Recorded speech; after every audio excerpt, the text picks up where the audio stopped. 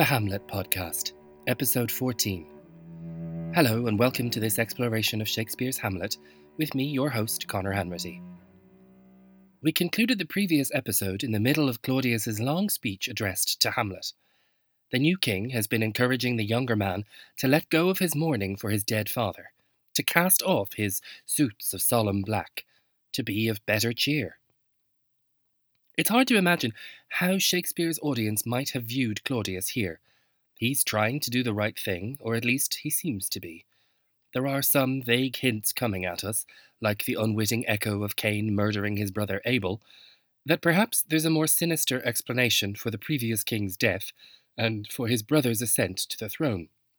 And if we are picking up on them, his encouragement to Hamlet to give over all this silly mourning nonsense feels all the more worrying.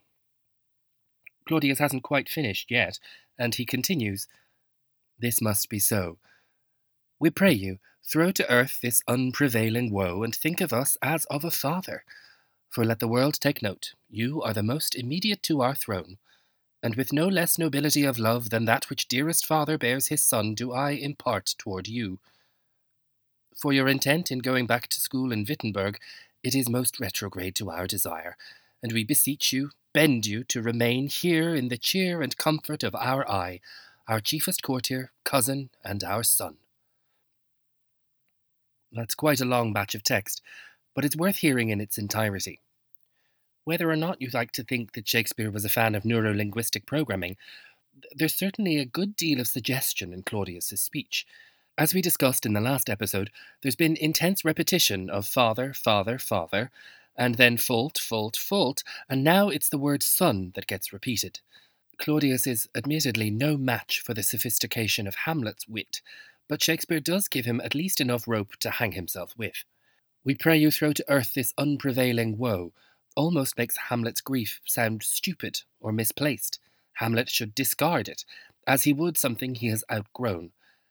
And here comes the first real kicker, "and think of us as of a father." It will of course be revealed later just how murderous this king can be, but isn't it clever that he tries to get Hamlet on side and to think of him, and therefore presumably treat him, as a substitute father? Never trust anyone who can't or won't differentiate between public responsibility and private behaviour. Claudius, like any good bully, knows how to entice when he needs to, and almost in the same breath as he attempts to have Hamlet forget his own father, he confirms that Hamlet is heir to his throne.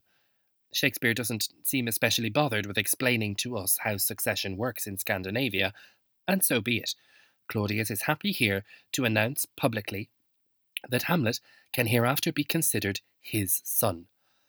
"For let the world take note, you are the most immediate to our throne, and with no less nobility of love than that which dearest father bears his son, do I impart toward you."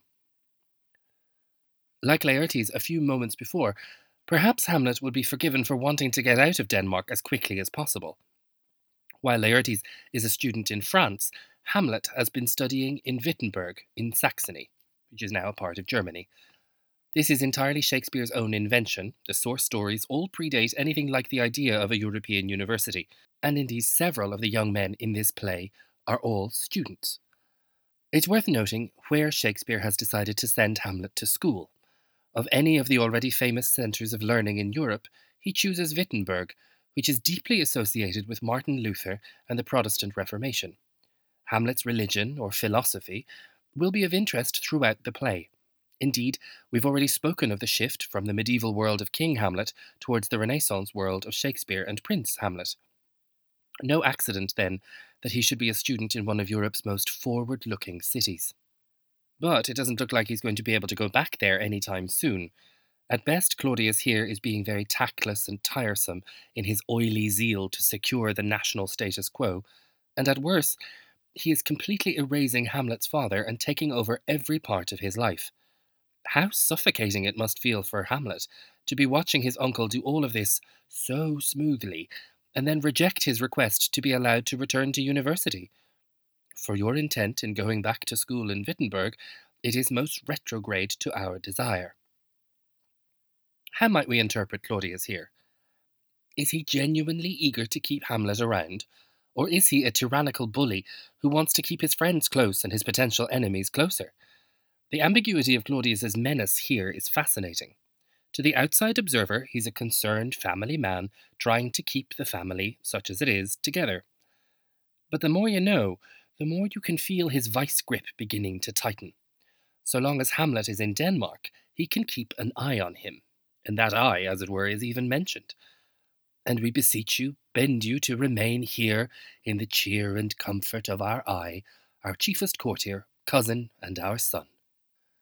Does anyone think here for even a moment that Hamlet will be sitting in cheer and comfort here any time soon?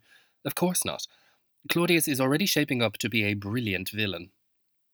Her Majesty the Queen hasn't spoken in a while, and now she chimes in too. Let not thy mother lose her prayers, Hamlet. I prithee stay with us. Go not to Wittenberg. One wonders what might have happened if the young prince prevailed and insisted that he really had to go back to Wittenberg, which I heard memorably described once in rehearsal as Hogwarts for Lutheran Protestants. But alas, if he did, we wouldn't necessarily have a play. Hamlet is substantially less aggressive in his response to his mother this time round, and he replies, I shall in all my best obey you, madam. He agrees to stay and obey his mother, addressed formally as you, rather than the king. The gleeful, smiling, menacing monarch seems pleased enough with this, and he wraps up the day's courtly business, happy that all has been sorted out. Why, 'tis a loving and a fair reply. Be as ourself in Denmark. Madam, come. This gentle and unforced accord of Hamlet sits smiling to my heart, in grace whereof no jocund health that Denmark drinks today, but the great cannon to the clouds should tell, and the kings rouse the heavens all brew it again, re-speaking earthly thunder. Come away. Claudius is fascinating because you know you shouldn't trust him. There's absolutely no concrete evidence from anything he says that points to him being a successful murderer. There's nothing in his speech that isn't measured, practical, or good-natured. And yet, somehow, Shakespeare manages to imbue this new king with a brilliant kind of shadiness that is intriguing and yet off-putting. Hamlet is, of course, our barometer here. His distaste and mistrust are immediate indicators for us. Blithely whitewashing Hamlet's gloom, Claudius calls Hamlet's agreement his gentle and unforced accord, and thus we can already see that he's rewriting the story as he announces it, regardless of Hamlet's actual feelings. Indeed, there's even a threat possible in that word, unforced. Watching a tyrant narrate and dictate things to their own skewed point of view is of course terrifying, but at least in this story we can trust that things won't always go Claudius's way. But for now, they're just as he wants them to be, and each happy toast he drinks today will resound to heaven. It's all a bit much, really, but Claudius seems to have to overdo it for this entire scene.